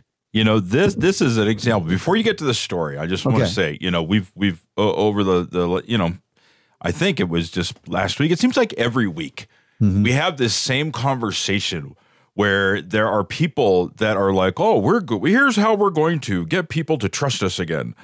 And they just come with these harebrained, knucklehead, repeating the same mistake, you know, strategies. And if you want to know why it is people don't trust these government organizations, these big pharma companies, it's reasons like this. And if you look at what's going on here, this is, I think it was out of the Epic Times. The CDC, according to this, they drafted an alert for myocarditis as a result of the COVID vaccination or injection, whatever you want to call it. So, like you were saying, just with what you were implying there, if they wrote the letter to alert people about myocarditis after getting the vaccine, that means they knew that the vaccine was causing myocarditis. Something that they were like, oh, no, maybe. You have to be banned for saying it. Very rare, possibly, you know. But, you know, you wouldn't go to the trouble of writing up an alert. And then the fact that they didn't send the thing. What are you supposed to conclude from that?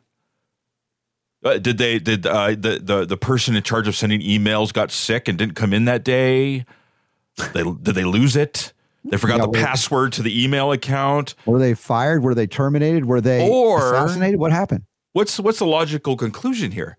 If they went to the trouble of writing the letter and then, I can't push the button. Why not? Well, if people see that, then maybe they won't going to get vaccinated. Right. I mean, that's a logical conclusion on that, right? Now, is that a little bit deceptive? You sure? But what was it that they did do?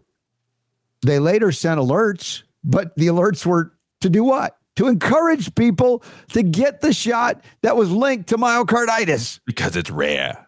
Well, and why have I called them the CDC, the Centers for Disease Creation and Promotion? Because their policies are creating and promoting disease.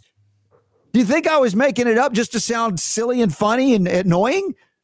No, it's actually whether it's their intent, express purpose for being, that's what they do. And this is, again, more evidence of it. The role of these federal agencies is not to protect you from dangerous injections, medications. It's to promote them because they profit from them. They're supported by them. And again, that's a grown-up, big boy pants kind of thing to have to say. And I know you all are, for the most part, with me on that. You know it, but it's sad that many of our fellow Americans don't yet see this, but many more do than ever before. Check out this, what's said here. They knew the connection. They were about to warn us, but they didn't send it. And this is documents were obtained apparently by the Epic Times. Yeah. And, is there any more plausible deniability, Super Don, that, well, they didn't know, right? How many people were trying to tell them? How many times did we scream to the high heavens? People were talking, you guys are just a bunch of misinformation, disinformation, dozens and dozens of people. Yeah. Conspiracy theorists, let's ban you on YouTube. Spotify can't be here anymore. Yeah. Yeah. And then you find out way after the fact, there used to be a time when there wasn't an Epic Times. Right? Yeah. What did you have? You had the AP, you had ABC News, NBC News, stuff like that, right? Mm-hmm. This stuff like this just flew under the radar because, there weren't people like the Epic Times to get this, to expose this kind of stuff. Mm-hmm. So thank goodness that this type of media exists now, because now we can find out about the stuff that was being hidden from us before. But here you go. The CDC crafted the letter and didn't send it. So it's obvious there was an agenda there, right? They can come up with whatever excuse they want, but it doesn't make any sense.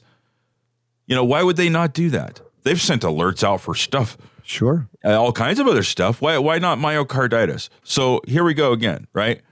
Eventually, somebody at the CDC is going to decide, we need to get a new director of the CDC.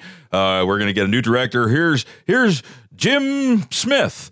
He's now the new director, so now everybody can trust us now, because, no, we don't need Jim Smith. We need you to stop doing this. Mm-hmm. Stop doing this. If you stop doing this, then people maybe might look at you a little bit differently. But as long as you guys are doing this stuff, yeah, you're not giving anybody a reason. Yeah. Sorry, go ahead. What were you going to say? Why don't they trust us? Why? Because you're lying. It does exactly. It's like you're not only that, it's worse than lying by omission. It's lying about the fact that we and others like us were pointing out these obvious dangers that were manifesting clinically. How many people were injured or even died from heart issues after the vaccine because they didn't send out the alert? Yeah. How did we find out about the myocarditis? Did we find out because the CDC told us? No. Did we find out about it because the FDA told us? No. We found out through people having heart problems. And it was like, wait a minute, there's a pattern here. Children's Health Defense, Del Bigtree, us, Dr. McCullough, all these people. Yeah, they were the ones going, oh, hey, wait a minute, look what we're seeing. Mm-hmm. And at first they denied it. Then eventually they couldn't deny it because it was happening on a scale that it couldn't be something they could just sweep under the rug. So that's how we find out about this stuff. The CDC, they're supposed to be the ones that inform us of this stuff. Well, and also the legacy media or old media, mainstream media, was also part of their job description. Maybe Fox News and Newsmax, were saying something about it. But they were also mandating vaccination, as far as I know. I mean, some of their higher ups probably didn't get it, but the mainstream media, again, long dead, not doing its job of holding government accountable. I mean, their first assessment is to protect the lies from government. That was never the reason for a free press. It was about to push back on whether you have a President Biden, a Trump, Obama, a Reagan, or whoever, to be the challenger to go, hey, what about this? And they're the sycophant defenders of the faith, and they attack us. They attack people like us for pointing out these inconvenient facts. In fact, there were warning signs out of Israel. Remember, we reported on that. The CDC knew about it, didn't warn anybody, and say, hey, there's an alert over there. Yep. Well, that's just Israel. That's not real because it's not here. Now I'll tell you, if a pangolin sneezed on a bird in China, there's going to be a news report about that. I guarantee on Drudge Report in red letters. Mm-hmm. They're going to have, they found a thing in the, right. That's on there. No problem. They'll let you know about that because they want you to be afraid. Well, and the CDC would warn you about pangolin sneezes very quickly. Yeah. Oh, yeah. As they have about zombie apocalypses. Right. Now we transition to the so-called private sector that isn't fully private sector. Much of what we see of Moderna and Pfizer and others depend upon the largesse of the U.S. taxpayer, even though the U.S. taxpayer, by and large, doesn't know where their money is going. But a lot of it's going to just fund research into things that end up causing problems. And as we realize, the whole COVID scam was not caused by what they call COVID-19, but the response to it, and that is primarily the injections. And Moderna this is an article at Real Clear Investigations. Show this headline: exposed Moderna's vaccine against vaccine dissent. Now, it's not really a vaccine per se, but then again, their vaccine isn't really a vaccine. So I go ahead and play on those words. And in this article, you'll learn about the things that Moderna was up to.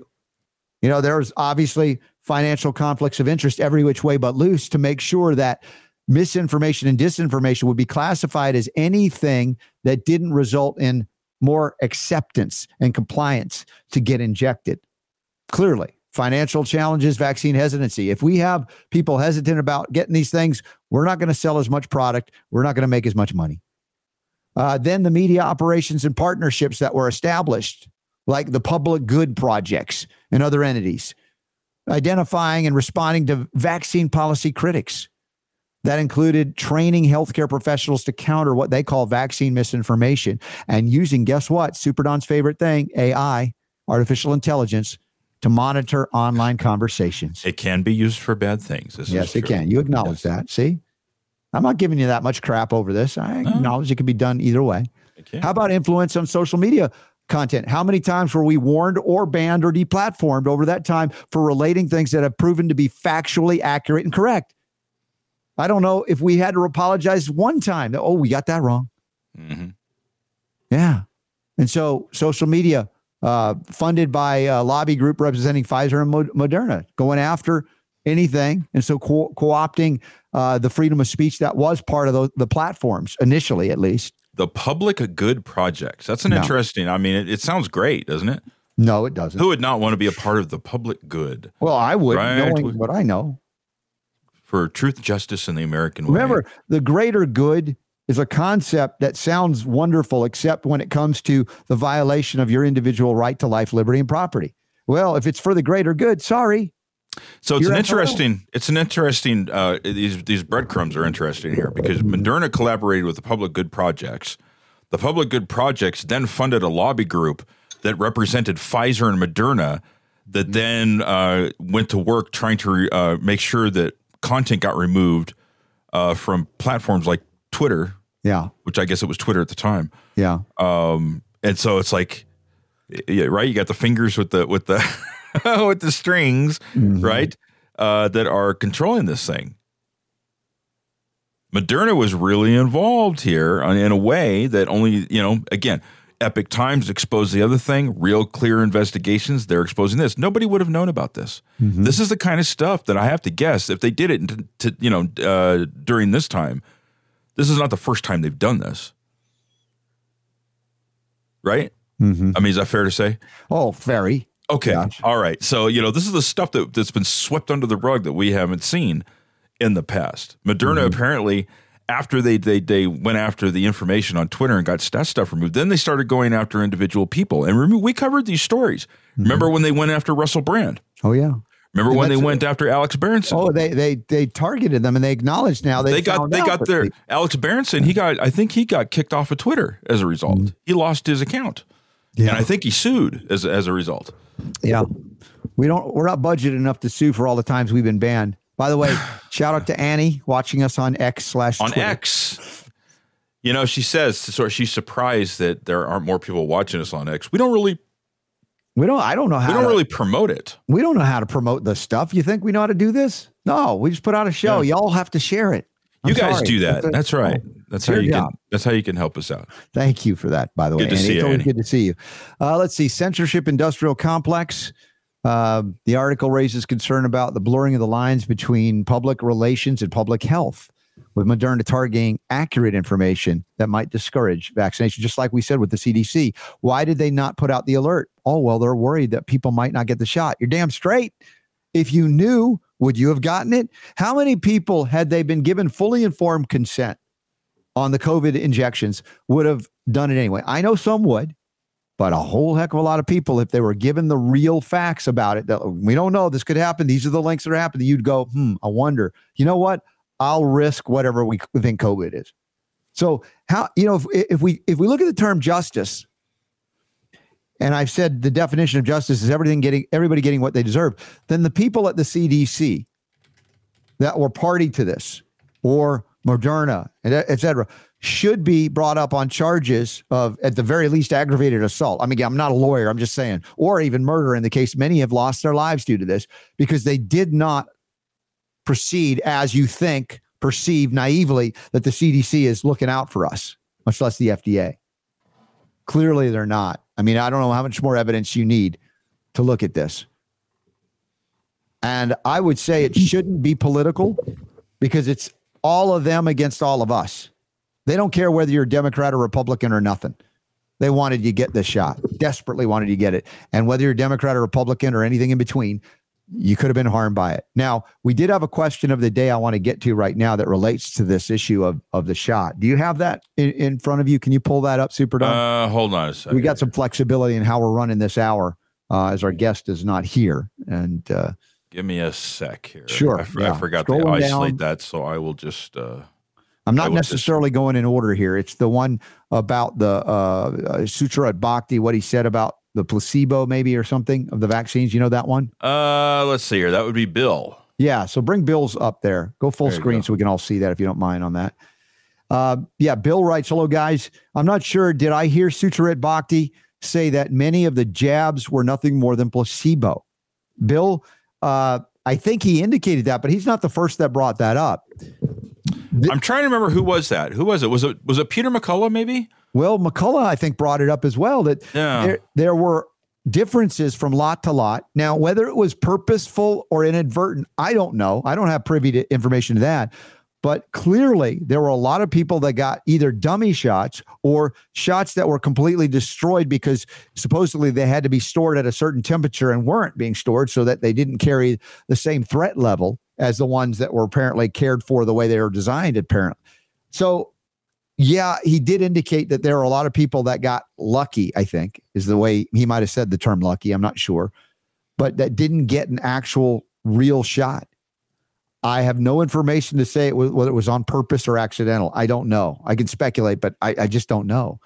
But clearly that was something to consider. Why did some people have such devastating reactions? Why some had none?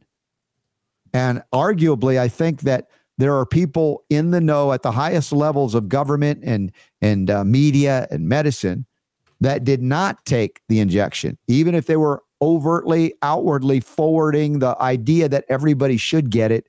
And if you don't get it, you should be restricted in your freedom. So I wouldn't be shocked if there was a purposeful attempt to keep certain folks or groups away from the adverse events or the worst of these shots. I'm just going to say I can't dismiss that as a real possibility. In fact, a likelihood, if I will. So again, Moderna exposed, these are criminal organizations. And if there were justice in this time frame, they would be brought up on criminal charges, arrested, and probably prosecuted and convicted of horrible, heinous crimes. Some of these people, maybe many of them, will not feel those crimes come back on them until the next life. But that's the way it goes. What is Diana writing here? My daughter had a healthy pregnancy pre-COVID, got all the jabs, including boosters, before and during her second, she just delivered. She went anemic early in, during, and preeclampsia toward end, so induced. Pretty sure the jabs are to blame. Well, and if she brought one close to full term with those symptoms, even though it's not pleasant, and she has healthy children, that's better than a lot of outcomes we've heard for those that got fully injected. So the question is, were they all active injections or not? I don't know. There's still some mystery, a lot of mystery there. So I've got a message on Rumble. Mm-hmm. Marge is here. Yeah. Here's her message. The only message in the chat room, and the first message from Marge. It says, "Oops, sorry, sir." What? What Marge, do you mean, oops? What happened? Marge, you are funny. I could say that. She makes me laugh. Was it oops? I accidentally watched your show? I don't know. They're messaging me and maybe she meant to message me elsewhere or something. Oops. All right, sorry, let's sir. see. Okay. There's another Yolanda. Comment. Yolanda, can you put Yolanda's up? This is see if it'll fit. Oh, it does fit. Right. Yeah. Hi, Robert Superdon. I wanted to share that I started taking the Folium PX, and I noticed so far that my lower back and left shoulder pain is less. I noticed that during my workout, my movement and range of motion has improved. Yolanda, these are the kind of stories that I'm getting every time somebody gets on Folium. There's something that you have lingering that you can't figure out. You're doing everything you know. A lot of things that should work, they aren't working. You get on the Folium and suddenly, whoa, I didn't know it's supposed to do that. I'm telling you, and I'm telling you again, if you guys have hit a ceiling in your healing or a lingering something, and you're like, I can't figure this out, everything I'm working is not working, get on the Folium products pronto. and have experiences like Yolanda or my mom or others that have shared with us. Lori has shared good things, I think, with her vision or there's just some amazing things that are happening with this product, these formulas. And foliumpx.com. Please check it out. All right. It's good stuff happening. Now, this there. next one, I don't think this is all going to fit. I'm guessing, but this is from Leslie, who, by the way, just published, I think it was yesterday. New Stay-at-Home Mom podcast? A new episode, yes. Yay. All right, so I think this is probably going to, yeah, it does. But this is interesting. I mean, I don't know what to say to this, but apparently she says, my kids just experienced something really crazy. Mm-hmm. We are all in the tiny schoolhouse. I was working on a project, and at the same time, all of my kids yelled that their ears hurt. Apparently, there was some kind of frequency let out that made some of the kids, where is it on over here? Sweat. Made some of the kids sweat, and others get a headache, but every single one of them heard it, but I didn't hear a thing. Nothing. Yeah. It was a sound only kids can hear. Yeah, Leslie, I don't remember. Do you remember how far away the nearest cell tower is? You're pretty much out in the boonies. It's not as close, but I'm guessing. The question is how they can direct these things. That, it's one of the things I mentioned in my impromptu monologue with Jonathan doing another show today, part of the time we were doing it. And, I mentioned about the ways that they can trigger strange behaviors, aberrant experiences or symptoms. And Super Don, it is not an exaggeration to say that the technology exists, frequency and wavelength, that they can target individuals or groups and cause them various symptoms. You're aware of that. That's not a science fiction kind of what would you say, conspiracy theory, for lack of a better way to dismiss it. Yeah. These technologies do exist. That's indisputable. That's not even controversial. In her situation, though, she's saying here that it's probably like 5 to 8 miles away. So I don't see how that would. I'm not saying that's what it was, but I'm just bringing up that if you ever have these strange occurrences, like the kids are hearing, so I don't know what's going on, but you can't dismiss some of these things. So, but certainly they can instigate symptoms, pain, for instance. Maybe it was a ghost. Yeah, I don't know. Paranormal experience. Kids are sensitive to stuff. I don't know what it was either. Yes. So we'll figure it out. All right, let's see. What else can we cover today on the show? We got, again, it's bonus time, you, me, and Super D kind of thing. It is kind of, right? We had a scheduled guest and hadn't heard from him, and it was a good topic too. But, well, the links are in the show notes as of now, so you can check it out if you want to see what's going on. We've got some more questions of the day, comments of the day. Let's hit How about a comment of the day? Okay, let's do it. All right, this is from Daylene. You want to read this, Super Don? Can you read this? I can. Okay. It says, hi, Robert and Super Don. A quick thank you for posting your different sponsors. We have ordered twice now from the Defy the Grid for Goldbacks. They have incredibly fast and accurate service. Each order has arrived in excellent condition, and boy howdy, are they beautiful. Yes. You know what, Daylene, I appreciate the fact you wrote in just because I got to say boy howdy. That's awesome. Yes. All right. She says, even though we live in Washington State, not yet able to use them here, we are sharing with friends, adult children, and grands in different states. Mm-hmm. Also adding a note to teach them about the Goldbacks, hoping to help spread the word.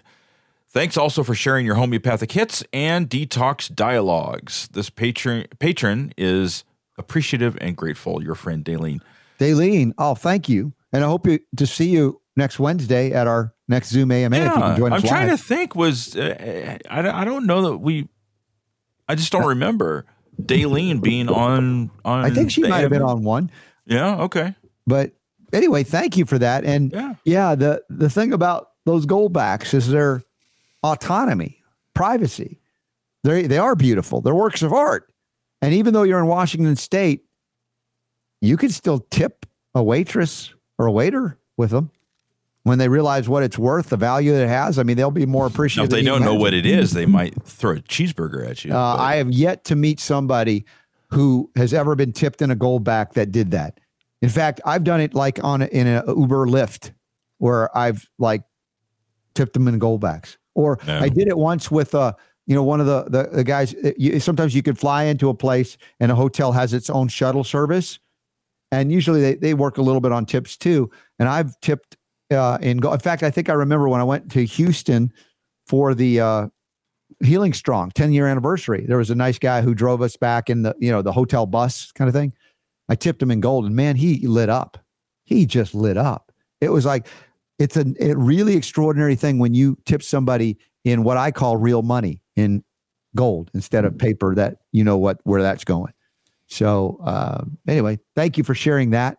Appreciate that. And hopefully y'all plug in and don't wait for your state. Even if you can find individuals that are desirous of working for value and you are willing to provide that value, exchange gold. It changes the relationship. It's amazing what happens. Experience it. For those of you who have experienced it, let us know what happened to you. I think the stories are kind of cool.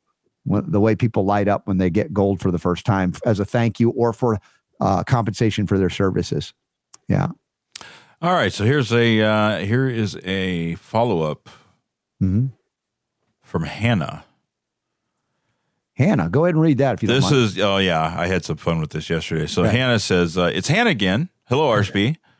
So I'm actually an American, but I currently live abroad. Thanks, Super D. I gave her a hard time yesterday. On that, I didn't expect that. I was like, "What are you breaking in for?" Abroad? Yeah, she's abroad. She says, "I'm abroad." Yeah.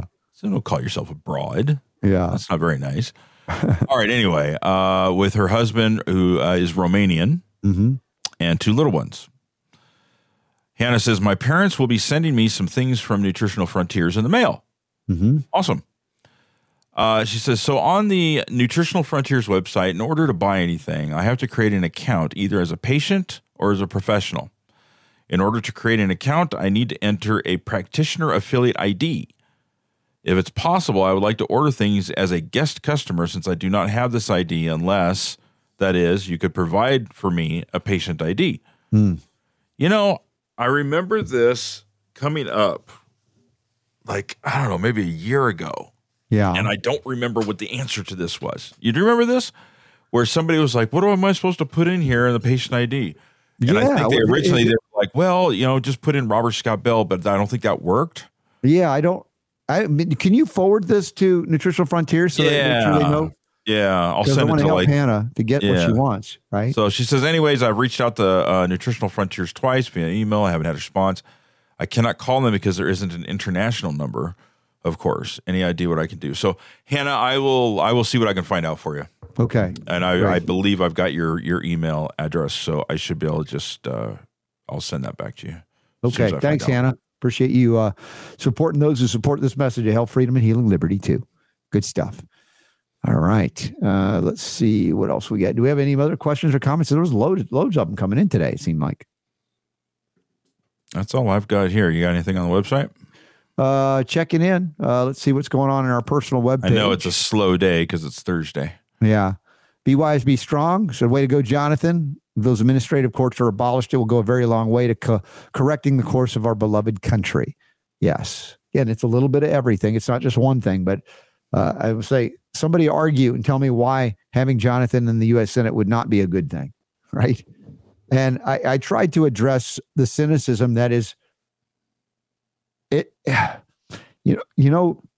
There's a lot of justification for cynicism about our government and about even voting. I get it. I mean, Super Don, you get it too. We've talked about this. And yet I am not here to tell people what to do, whether to vote or not to vote. But if you do, in Virginia particularly, and even if you're not in Virginia, support this man who I think will have a great impact, an impact far greater than just the one man scenario because of what he brings to the equation, where he brings to everywhere he goes. People are impacted by him. He has a strong presence, and it's not one that is deceptive. It's not authoritarian in any way. It's about an appeal to, fundamental freedoms. And I just don't see a downside to that. So if you feel like, it's not worth it in many cases, I'd say in this case it is, in addition to all the other good things that you could do that have nothing to do with voting. Okay. So. Yeah, that's a fun topic. Yeah. I don't want to ruffle anybody's feathers. Actually, before we get the homeopathic hit, I'm going to give you a little update. Okay. my wife and I have changed our way of eating starting the first of the year. It's one of those New Year's resolutions, which really wasn't just hey, let's try something different, but it was actually, changing our lifestyle. Yeah. And so we've done really good. We've had a couple of instances where we it was maybe like 95%. Yeah. But we're figuring out. What were you gonna say? I was going to ask you, just as a reminder, because people, what motivates people is different in so many instances. To make a big leap or a big step like this, and it's not like you didn't know that it's probably better, or it's important, all those things. And we tease about that. Of course, I've never said, yelled at you for what you eat or don't eat. That's just not my way of going about things. So I'm not going to say it's my fault you're doing this. Yet there's obviously some things that you came to that conclusion with your wife to say, you know what, we need to do this. Yeah. Well, we're getting older. And noticing that we're, having things are not, aches and pains and things that are happening and stuff. So it was just like, look, let's just do this. And we had the ability to do it too, which, it wasn't as much a struggle as it may have been in the past to try and do. And really it was mostly just about making up your mind that you're going to do it and just doing it. So we did. And so we've been eating, organic since the first. And we've gotten back on the Chris Barr recommendations of things to take, and just started. I don't know. It's been maybe a week or so doing the Silver Aloe protocol. Now, leading up to this, one of the things that my wife was having was a lot of stomach pain, where it was after she would eat, didn't matter what she ate. Yeah. Her stomach would hurt, and it was very, very uncomfortable. She could not eat and just have an empty stomach, and it would hurt. I remember back in the day in my young years, Super Don, that kind of pain, not pleasant. Yeah, it wasn't good. So it's what, the 18th. So, and this had been going on with her for several months. So we started eating differently. We've cut out a lot of carbs, not really a whole lot of carbs going on anymore. And so it's really, it's like a clean organic meat and organic vegetables for the most part. And so today I asked her, I said, so how's your stomach? And she said, you know what? It doesn't hurt anymore. She said, it took a few days, but probably for she was saying probably the last couple of weeks, it's been great. It doesn't hurt anymore. It's gone. And I was just like, that's really super cool. Yeah. Now, I'm sure it's probably a combination of things, but it's interesting because I was doing some reading on the silver aloe and aloe in particular. And I've been doing it with her because I felt bad because, I was having her. If we're going to do a coffee enema, will you do it with her? No, I would not. But I just found that. I'll have to draw a line somewhere.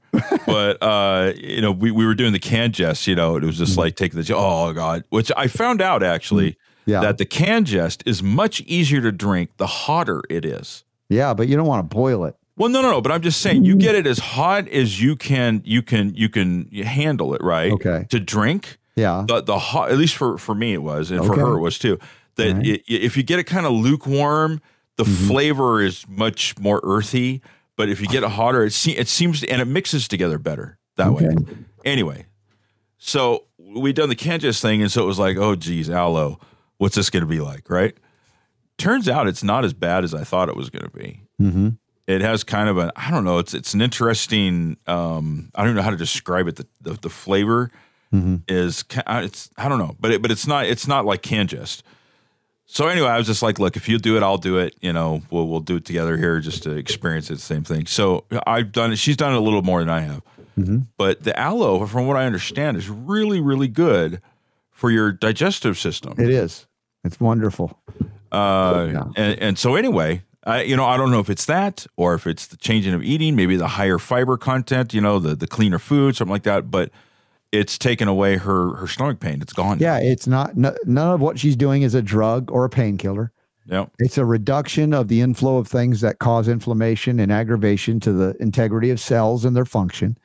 And, with the Cangest and with the silver aloe, it is very focused on restoring integrity to the area of the GI tract, upper to lower, as well as, when you restore its integrity, then the function comes back online, So I'm not surprised, but I'm greatly appreciative of hearing that. And I think it's, it's really the first really big significant thing that's happened. And it was, like I said, it was the main. She has a number of health issues that she's dealing with, and so really that was another big part of the motivation. I have a tendency to kind of beat myself up more than I probably should, with my lifestyle. But I saw what she was going through, and it was just like, you know what, let's just do it, because it was stuff that she was going through. So that was super cool this morning for us to have that conversation, because it's made a difference. Yeah, beautiful. Wow, it's amazing, and it's a big shift, dude. It's not little what you guys have done, and it's and it's going. I just got the super awesome, the Ninja appliances. Yeah. So I sprung for the Ninja Mega Kitchen System. Wow, which is it's like the 1500 watt. A blender, it's like a Volkswagen motor crusher thing, and it's got like a food processor, and it's got the individual like cup things you can make smoothies with and stuff like that. So I'm like, we're gonna do this, so let's get what we need to do it. So that's awesome. Yeah, we're having fun with it. Excellent. So next thing is going to the Y. We were talking about that this morning. All right, stepping up the activity levels, right? Get something going there. Yeah, I'm a little nervous about next week. Apparently, it's the I think semi-annual chow challenge of every round, all 9 rounds in a row. Mm-hmm. And I'm like, oh, yeah, I remember that. I like doing it at the same time. It's like intense and brutal. So if I could steel myself for it Monday, I'm going to hit that and see how I do this time, because I haven't been going since early December when we went to Columbia for the Mountains of Hope thing. It threw off my routine. And there's been so much going on. Now I'm back at it while I'm in town, but then there'll be more travel trips coming up. But as I said, I was surprised, with both the Cardio Miracle and the Super Creatine, how fast I got back into it, because it was a few days where I'd go in. I'm like, dude, this was easy to get the 60 pulse points, because I was like, oh my gosh, I'm not as in good shape. But in like 2 or 3 workouts now, I'm like right back where I was. Yeah. Dude. Yeah. So, Mr. Show Off. I'm trying to be an inspiration. Y'all are mad at me. That's not what I'm trying to do here. All right. Well, let's do a homeopathic hit before we wrap it up and hit the bonus round.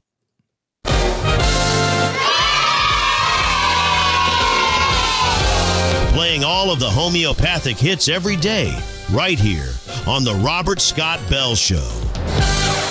This homeopathic hit is not just for the fish. It's Fucus Vesiculosus. If you can see it, a funny cartoon version of it, it's basically, the seaweed that has those little air bubbles made on it? It's a sea vegetation, a sea vegetable, a seaweed that is also a homeopathic remedy, and it's a very cute one, Fucus Vesiculosus. And I want to thank Trinity School of Natural Health, Folium PX, and Nutritional Frontiers for their support of this message of empowerment. In addition to all the wonderful things they do, we get to relate some other empowering remedies that you can learn about. I know they're short bursts, but get you started. So if we can get to the PDF version, you guys can download it from today's show notes on the 18th of January, 2024. Or if you're a patron supporter, you can watch this at your leisure every week. Super Don catches up and puts them up there for you, the video version of this, including this document. Fucus vesiculosus, often indicated for metabolic balance issues and thyroid support. And this is a homeopathic remedy used for supporting metabolic balance, thyroid health, and a few other things. And if we go to the origin point of it, it's known as the bladder rack or sea kelp. And I sea kelp, like off of in the Pacific Ocean, like California coast, there's a lot of sea kelp, and wildlife seals will go through it. But this is sea kelp, right? You can eat it. I love seaweed, but it can also be used as a homeopathic medicine in its highly dilute form, focusing on support for thyroid function and other metabolic regulatory issues. So key characteristics include, for Fucus vesiculosus, effectiveness in treating issues or addressing issues related to thyroid health. such as goiter and hypothyroidism. And in aiding weight management, sometimes that's related. It's also indicated for some digestive disturbances linked to these metabolic imbalances. And mentally, there may be a general state of sluggishness or fatigue, often related to these things, these metabolic issues. So if we look at primary uses, we just list 3 again. It's not comprehensive. There's a lot more you can research on this, but let's get started here. Thyroid support, particularly effective for managing symptoms related to underactive thyroid function, and that might include weight gain, fatigue, and cold sensitivity. For metabolic balance, we talk about aiding weight management and overall metabolic health, and this would be a lot safer than Ozempic, digestive health, sometimes indicated for digestive issues linked to these similar metabolic and thyroid imbalances. So these are some primary uses. You can research and say, hey, maybe I could try that, see if it'll help. Now, you can utilize a low potency like 10x, for instance, or 15x or 12C, just on a regular basis, 1, 2, 3 times a day to see how it goes. You can go to higher potencies, dealing with deep-seated chronic issues, and that's fine. But if you'd like, seek out a homeopath that can help you there if you would, unless you become skilled enough to do it yourself. Complementary remedies, there are a few. Calcarea carbonica is often used alongside Fucus for weight management and thyroid support, especially if you have a tendency towards the sluggish metabolism. Lycopodium, one of my favorite remedies I use for digestive issues and pancreas issues. It's also useful because you see that digestive disturbances, some metabolic issues complementing the Fucus use, if you will. And 2 that are most obvious, I think, when you talk about thyroid is homeopathic iodine, iodum. That's an adjunct support for the thyroid and other things. And thyroidinum, which is basically the thyroid gland from a sheep, desiccated and converted into homeopathic form for support directly for the thyroid. So those are some considerations. And it's safe in a homeopathic form, of course. You can actually eat seaweed, but in this case, you're taking it as a homeopathic remedy. If you have very severe thyroid metabolic conditions, you might want to seek out the help of someone hopefully holistic to help you there as well. But this is not, doesn't interfere with any medications or other things. You might need less of those as you improve, though. But if symptoms persist or worsen, please consider consulting a health professional of your choice. And so as we wrap up this homeopathic hit of the day from this sea vegetation or vegetable, Fucus vesiculosus, valuable homeopathic remedy, particularly effective for supporting thyroid health, aiding in other metabolic issues, and improving digestive health. So if you would, please share the good news and share the Robert Scott Bell Show as well, and keep tuning in for more homeopathic hits every day we go live on the show. And remember, it's an education forum. It's an information forum. It's not necessarily to replace a doctor if you want one, have one, or need one. And I believe in your freedom to choose. And that's what I'm supporting here. Thanks again to Trinity School of Natural Health, trinityschool.org, FoliumPX, FoliumPX.com, and NutritionalFrontiers.com for supporting our ability to make these messages available and hopefully easily accessible to you. Again, the PDF's available free and for download in the show notes, and then later as the video sequence so you can hear it as well as see it. And that's if you become a patron supporter of the Robert Scott Bell Show, as little as $4.99 a month. You can pay a whole year in advance, and that helps us to do the things like updating and improving the website, which is very exciting. It's going. And you pay a year in advance, you get a discount. Yeah, so that's true too. Yeah. So yeah, the website. Looking forward to that. That's going to be cool. Yeah. Any other comments, questions from the various chat rooms as we're wrapping up today, our broadcast? No. Nope. Rumble quiet? Rumble is quiet. Okay. Well, it's been a chill second hour. We kind of found an hour we didn't know we would have. I don't know what happened to the guest. Yeah, I don't know. Yeah. I will find out. We'll just get him rescheduled. So I'm going to cross this off. So he's not counted as a new guest because he didn't show. We're still at 1888 now? Well, was that yesterday? Yesterday, I think, wasn't it? Yeah, you're right. Yeah. And Super Don, we count each guest once. So that means Jonathan Emord doesn't count as 1889 because he's already been counted once, even though he's appeared regularly for years. So just so you know, there's been a lot more interviews than the 1,888 guests, in other words, because we have multiple appearances by many of those folks. That's right. Some we've lost over the years. And I just think of that sometimes, reminisce on that. Let's see. Any other announcements? Again, Friday, we have the Elite Health Athletic Performance webinar. Mm-hmm. And that's going to be 7 o'clock Eastern, 4 p.m. Pacific. And sign up for free, even if you can't join us live for that event, because that way you'll have access to the replay of it when it's ready for you. I would rather have you, even if you have to miss it, to be able to access it than go, I missed it and I can never see it. And it's free. Doesn't cost you anything to do that. So please sign up. Links are in the show notes, I believe, at robertscottbell.com. And as we look forward to Friday, tomorrow, we got Joseph Latipo will be on tomorrow. And Surgeon Michael General Bolden of Florida. Yep. And Michael Bolden. Dude, you want to talk about a couple of awesome folks that we just like, I'm excited about tomorrow's show already. And then the webinar after that. And then the UFC is going to be on Saturday, and I'm going to watch it on pay-per-view, but not have to pay for it. And you won't have to pay extra because you got Q Streaming. That's right. Show that Q Streaming link right now, and then we'll take a break before we come back for the bonus round. If you want to support the Robert Scott Bell Show and you want to see every channel you didn't even know you wanted to see, including your church channels and everything else, go to RSB Show 1, the number one, rsbshow1.myqstreaming.com, or sign up or take a picture of the image there, and it'll take you to it. You can sign up for $59.99 a month. You'll have access to everything, and you can get rid of a lot of your other pay whatevers. And even, you can watch any game you want if you like sports, and you can do the pay-per-view and not have to pay extra for it. $24.95 is the Robert Scott Bell Show channel that I don't know how often it's airing, but Super Don has it plugged in. I'm still working on I got to get a system to where I can, because I can't, I don't want it to rely on my internet. Right. To stream 24 hours a day, 7 days a week. Yeah. So I'm still trying to figure that out. So it's off and on right now. It's on every day when we're live for sure. Cool. But as far as the 24-hour stream, I've still got to work on that. All right. Well, thanks y'all for being here. Thanks, Leslie. Great show today, she says. Yes. You want more? Bonus rounds next, but we don't hang out just to hang out. So you better bring it. You got a question? You got a comment? Throw it our way. And we'll see where we go before we wrap it up on today's broadcast, where the power to heal is still yours. Are we back? Bonus round commences. So you having fun with these here? I try and make sure that every day that we've got something different happening at the end of the show. Yeah. Today it was skiing and snowboarding. Who knows what it'll be tomorrow? Or not tomorrow. Yeah, tomorrow. God, can you believe tomorrow's Friday already? Flies. Yeah, pretty wild. And then, not only is UFC on Friday, but 49ers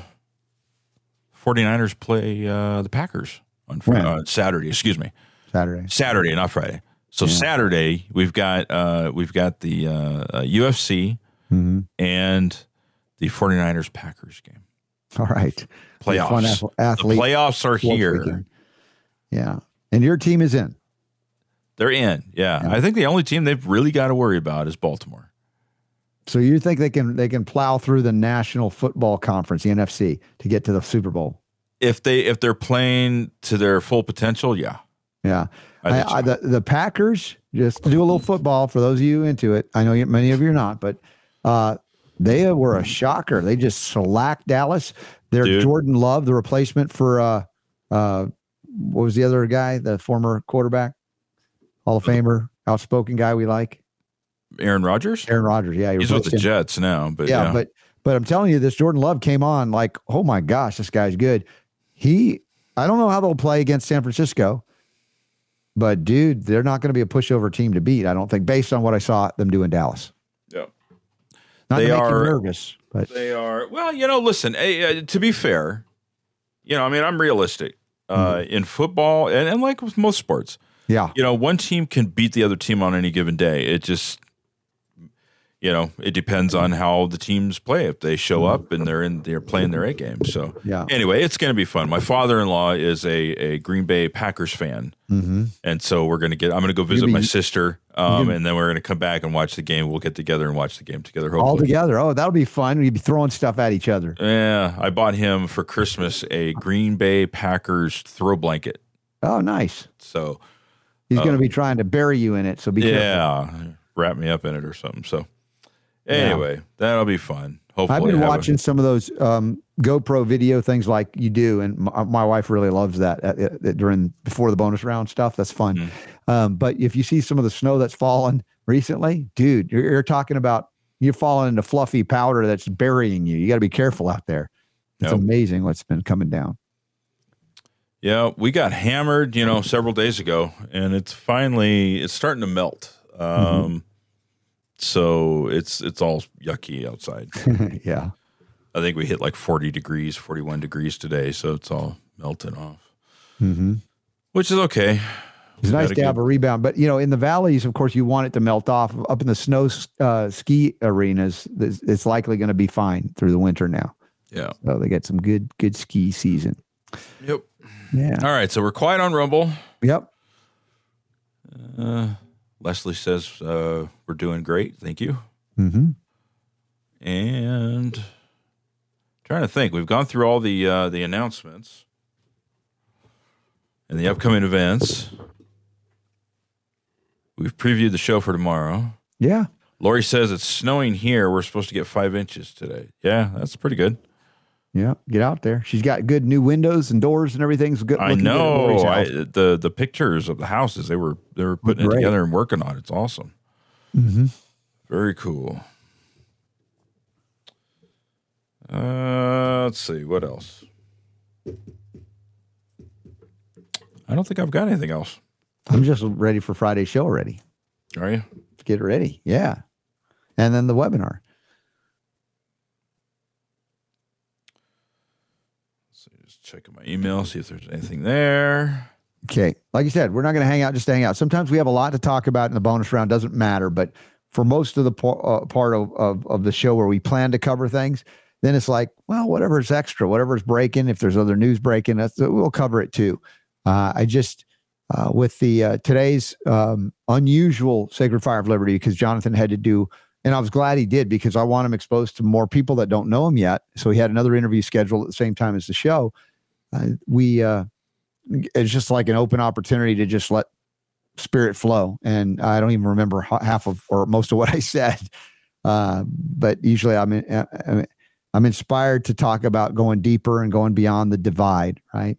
How do we deal with, yes, there are genuine differences between us. All of us have different views, points, and beliefs. And I just love being able to appreciate people that are different, distinct differences, and still be friends or family with them. Love them, And I think we're called to that more than we're called for rage and hatred and all of that stuff. And yeah, everybody could be vulnerable to it while we're here.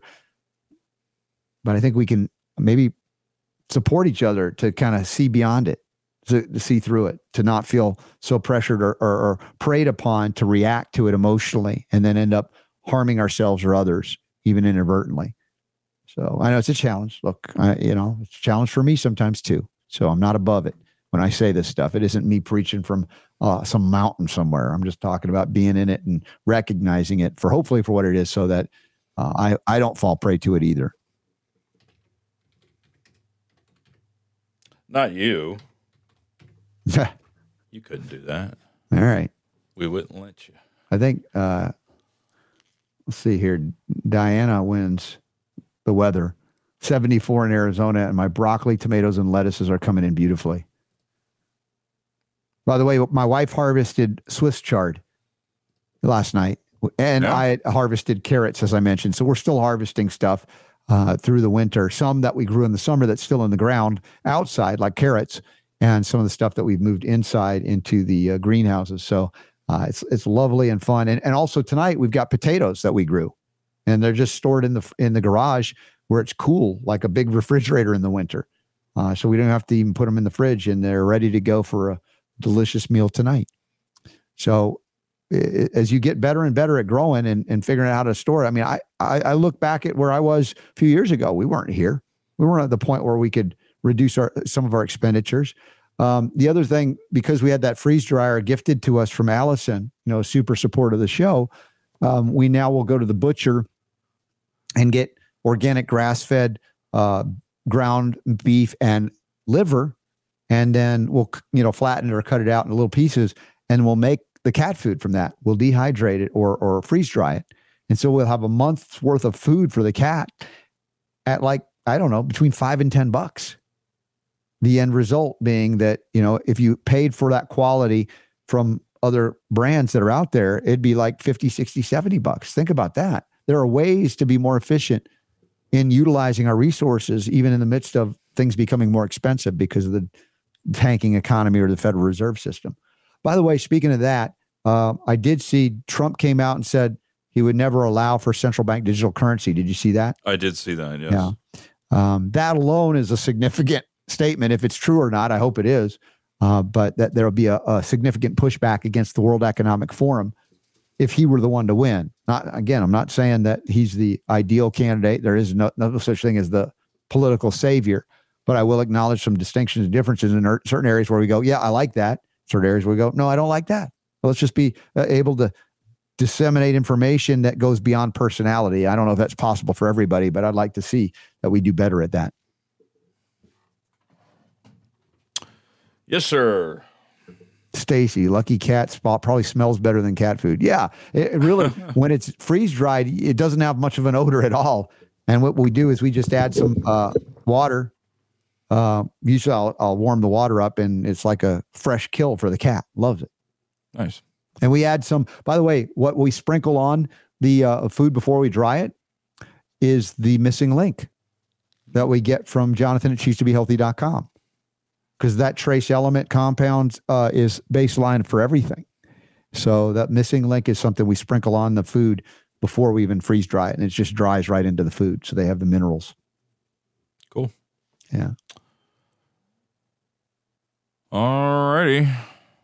Leslie's going to get a freeze dryer after she finishes the house. Oh, nice. You know, I've seen them like those are not cheap. No, they're not. But I've seen them on the secondhand market, like on Facebook Marketplace or other things like that. And sometimes you can get a deal on a perfectly good freeze dryer. And you're buying it, yes, used, but if they've taken care of it, it works just fine. So there are other ways to be creative and, you know, other ways that you can even on those marketplaces trade. Like maybe you have something of value. It doesn't always have to be an exchange of Federal Reserve notes, right? Just think creatively about how you desire something. You don't know how you're going to get it because you don't have the money for it, but maybe you have something of value and we got to get back to that concept of a barter economy as well. It shouldn't always be about the ease of here's some paper, change it out. And I realize that's convenient and easy. It's been our lives for as long as we've been here, but think creatively outside that Federal Reserve note box and you might be able to get things in ways you didn't think you could. All righty then. Okay. You guys ready? Take a break till tomorrow. We got a great show. Dr. Joseph Ladapo and Michael Bolden on the Robert Scott Bell Show Friday heading into the weekend. How cool is that? I don't know who we're doing for the Sunday conversation, so y'all speak up. I thought I had somebody, but they're not available, so. We'll figure something out. Yeah. Yeah, the freeze-dried apricots, Leslie, they're still amazing. Everybody wants no one got them and said, ooh, yuck. Everyone was like, ooh, they were gone in a heartbeat. Yeah. In one sitting easily. Right. Yeah, that was special. Well, maybe we'll have another bumper crop this coming summer. We'll see. We'll do another giveaway. Mm-hmm. That'll be fun. Yeah. All right, y'all. Thanks for hanging out. Share the show, please. Join us on our Patreon next Wednesday, Zoom AMA, and this Friday for the Elite Athletic Performance webinar as well. All that's linked up at the show notes, robertscottbell.com. See y'all tomorrow.